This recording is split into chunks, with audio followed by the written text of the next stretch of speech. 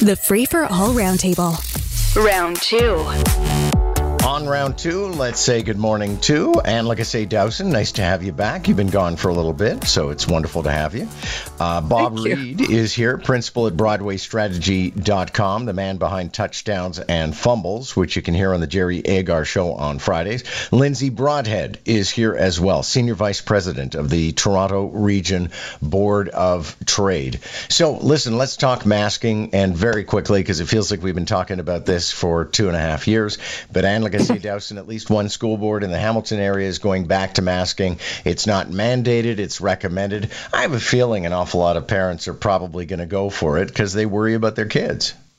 Yeah, and we know a lot of kids are sick. Like the children's hospital here is overflowing with kids with respiratory problems. And in Ottawa, at the Children's Hospital of Eastern Ontario, they called in the Red Cross because they're so overwhelmed. So yeah, I think it's a good sign. And I certainly never really stopped wearing masks. Like when I go on the metro and into the grocery store, I mean, that makes me, the odd person out, but I'm going to continue to do that because I think the virus is still out there and I think we should all be careful.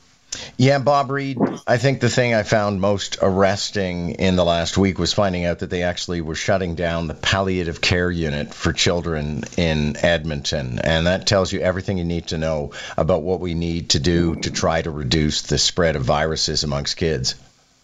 Yeah, the level of urgency among children and the swamping of the children's hospitals is really unprecedented. And so if a little measure like this can go a long way, why not? Just put it on.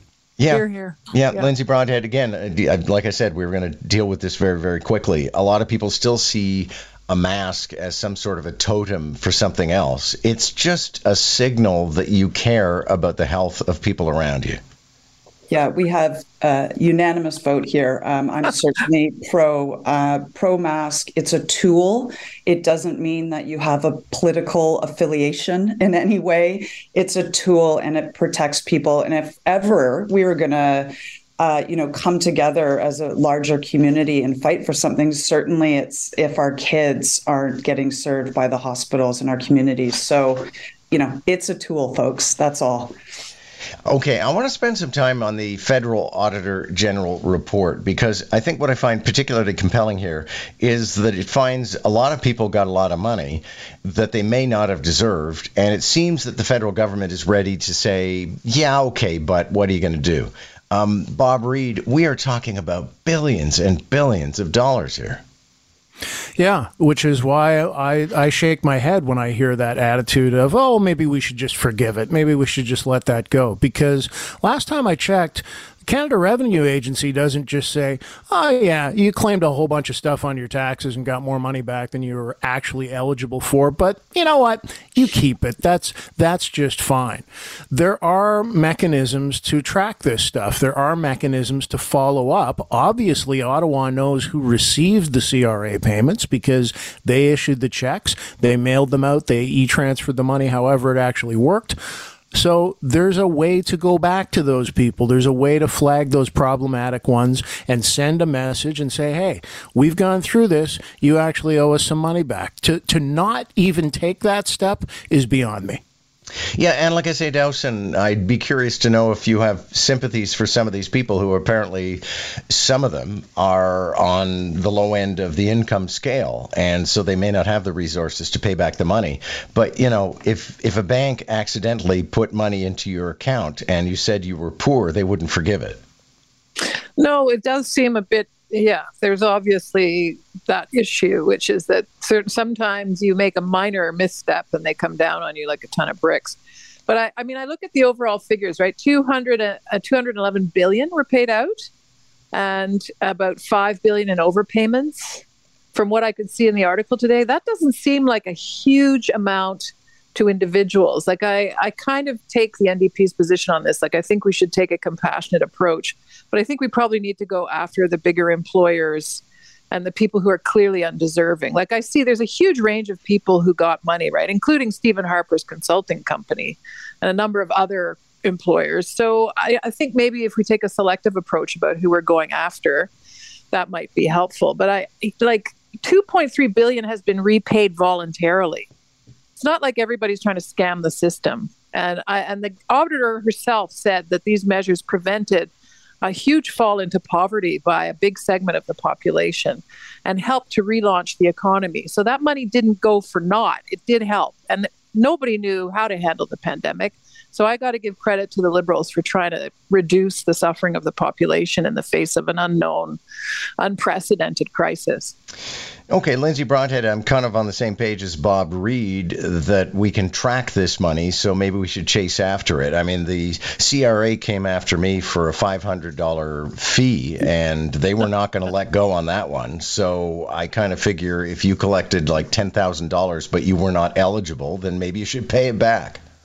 Well, I'd absolutely. I mean, I take Anne's wonderful points around the program itself, and I hope that's not even in debate. The program was such a success for what it did for the economy, for small business, for the worker. But we don't want to set the precedent where if in the future there is a government, giving program similar to this, folks think that, that's a windfall. That is not a win. And $4.6 billion in terms of what it could do for our social infrastructure and lifting up people more so is a huge amount of money. We can't scam our systems, right? It has to be run smoothly. So I hope we chase it down. This is a really unpleasant story, but I think it merits being talked about. It's the story of possibly two women who were the victims of a serial killer, and the belief is that their bodies were disposed of in what we can describe as a landfill, but basically it's a dump. And officials have said, you know what, the chances of recovering these bodies are close to nil, so we're not going to try. And like I say, Dowson, I'm a big believer that everybody deserves dignity in death, but at the same time, I can kind of appreciate the argument that there's only so much of an operation that could be run at this landfill in order to locate these bodies. Yeah, and I watched the video of the families and their plea for an attempt to find these bodies. Like the first thing that came to mind when I saw this was the Robert Pickton murder site in Vancouver, or outside of Vancouver in BC, where, dozens of women disappeared over a series of years and nothing was done. No attention was paid. At least we're now paying a little bit of attention. But there is a problem of systemic kind of unconscious blindness to the suffering of Indigenous women and girls.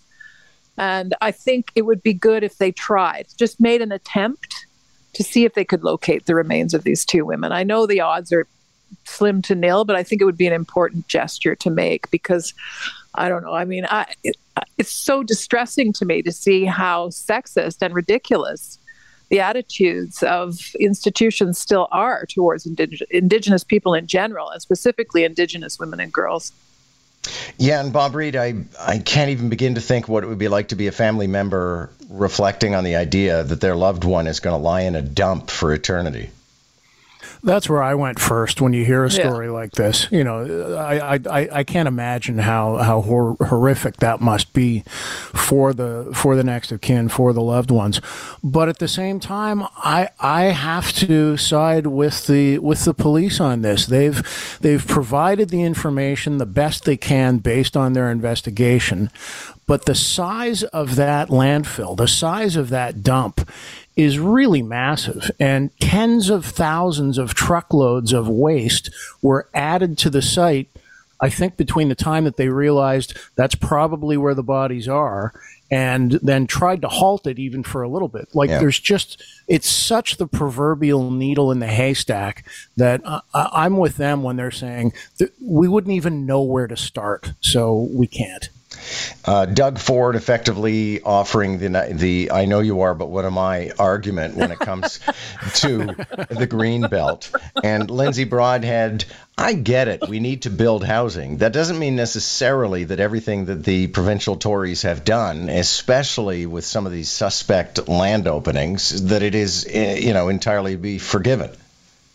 It's funny how some of the taunts that we learn in schoolyards are actually the same we hold on to in our adult lives too. This is a tricky one. The tying together of various bills right now and tying it to homes being built faster is very complicated. And I think we're merging a lot of different arguments together.